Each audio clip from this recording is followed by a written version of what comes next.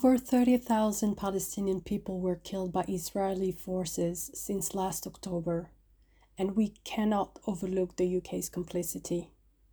By Jennifer Hakim. On Wednesday, lawmakers stormed out of Parliament, with tensions rising to an all-time high among Britain's three major political parties, after they attempted to outmaneuver each other over a vote on the Gaza ceasefire. That day was aptly called the day British democracy failed by The Guardian. Britain, as a democracy, is not only failing us voters, it's also failing the thousands of Palestinians trapped under Israeli bombs, and it should be ashamed of itself. This week's uproar in Parliament stemmed from Speaker Lindsay Hoyle's decision to allow a vote, breaking precedent, that would aid Labour in avoiding a rebellion over their stance on the Israel-Hamas war. The British mainstream media's name for Israel's mass ethnic cleansing in Palestine. Lawmakers protested, and some even attempted private proceedings, which rarely happens. Even though Hoyle apologized, using concerns over lawmakers' security as an excuse for this chaos.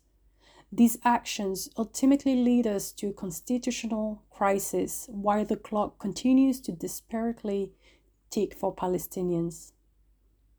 As I write these words, every single child in Gaza is forced to starve by the Israeli regime.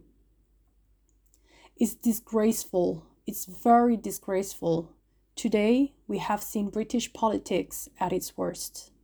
Politicians are trying to save themselves rather than saving an entire nation, said Hassam Zumlot, the Palestinian ambassador to Britain, on LBC radio after the Parliament disaster. Truer words were never spoken. In fact, there are not enough words to describe just how horrific life has been for Palestinian people since bombs started raining on them in October 2023. A life that was already under Israel's cruel system of apartheid, and how badly they have been failed by our governments. Human rights organizations have been shouting to the void about Israel's crimes of apartheid and persecution against Palestinians for years. And as we helplessly watch the Palestinian crisis deepen day after day, Britain's leaders continue to use cheap tricks to avoid voting for a ceasefire in Gaza. A war on children doesn't seem reason enough to hold off political shenanigans for a day. As the war in Gaza approaches its half-year mark, the UK cannot hide its immorality any longer. It's complicit in the murder of every single Palestinian, of every child killed by Israel's brutal forces. But don't let the government looking the other way fool you. People want a ceasefire, and we won't stop asking for it. In February 2024, YouGov reported that the British public desire for Israel to stop its war on Gaza and call a ceasefire now stands at 66%, up from 59% in November 2023. In January, Save the Children International stated that 10,000 children had been killed by Israeli forces in Gaza in those first 100 days of war. This, as well as the total death toll of Palestinians since the war started, is likely to be incomplete.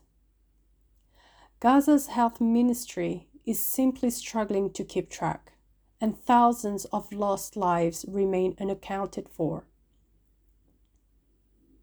With starvation looming over the remaining children of Gaza, the same children already battling Israel's vicious attacks, displacement and homelessness, infectious diseases, lifelong war trauma, wounds and disabilities, and losing their family members one by one. Who knows what the next official numbers will look like? Who knows when the UK will actually grow a spine and fight for their lives? Yesterday, more than 100 Palestinian people were shot dead by Israeli forces as they were waiting for a food aid delivery. The UN has called for an investigation into what Sky News shamelessly referred to as incident.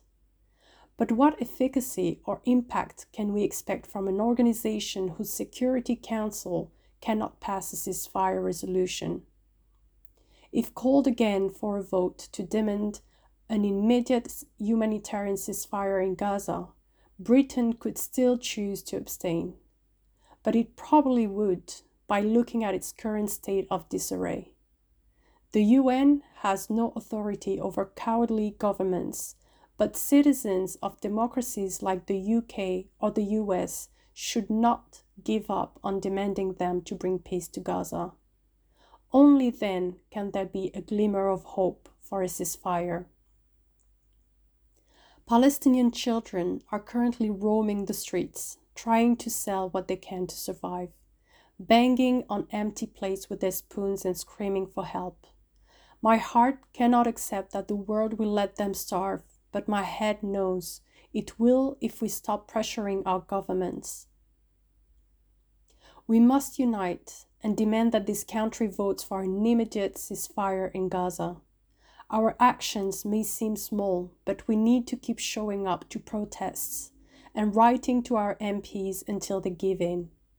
We must boycott the companies and banks funding this war and ask MPs to vote against the government's dangerous anti-boycott bill. We cannot stay silent or inactive. Most of Britain's people are on the Palestinian side, and if our political parties cannot align on the question of right and wrong, we must hold up the mirror that shows them their sins. If they do not have a conscience, we must be the voice that shouts it loudly on their doorstep. British democracy will fully fail if we don't exercise our right to be angry, to march, and to demand justice for Palestinians. We can donate to emergency funds for the people and children of Gaza and the NGOs on the ground, or share those links on social media if we don't have the means. On the same social media, we can address our leaders and shame them. They will eventually listen to us because they need our support for their ambitions and agendas. Popularity is too sweet a taste. We cannot bend to the threat of cancellation over our solidarity for the people of Palestine. With more urgency than ever, we must be relentless and with a clear goal: a ceasefire and a free Palestine.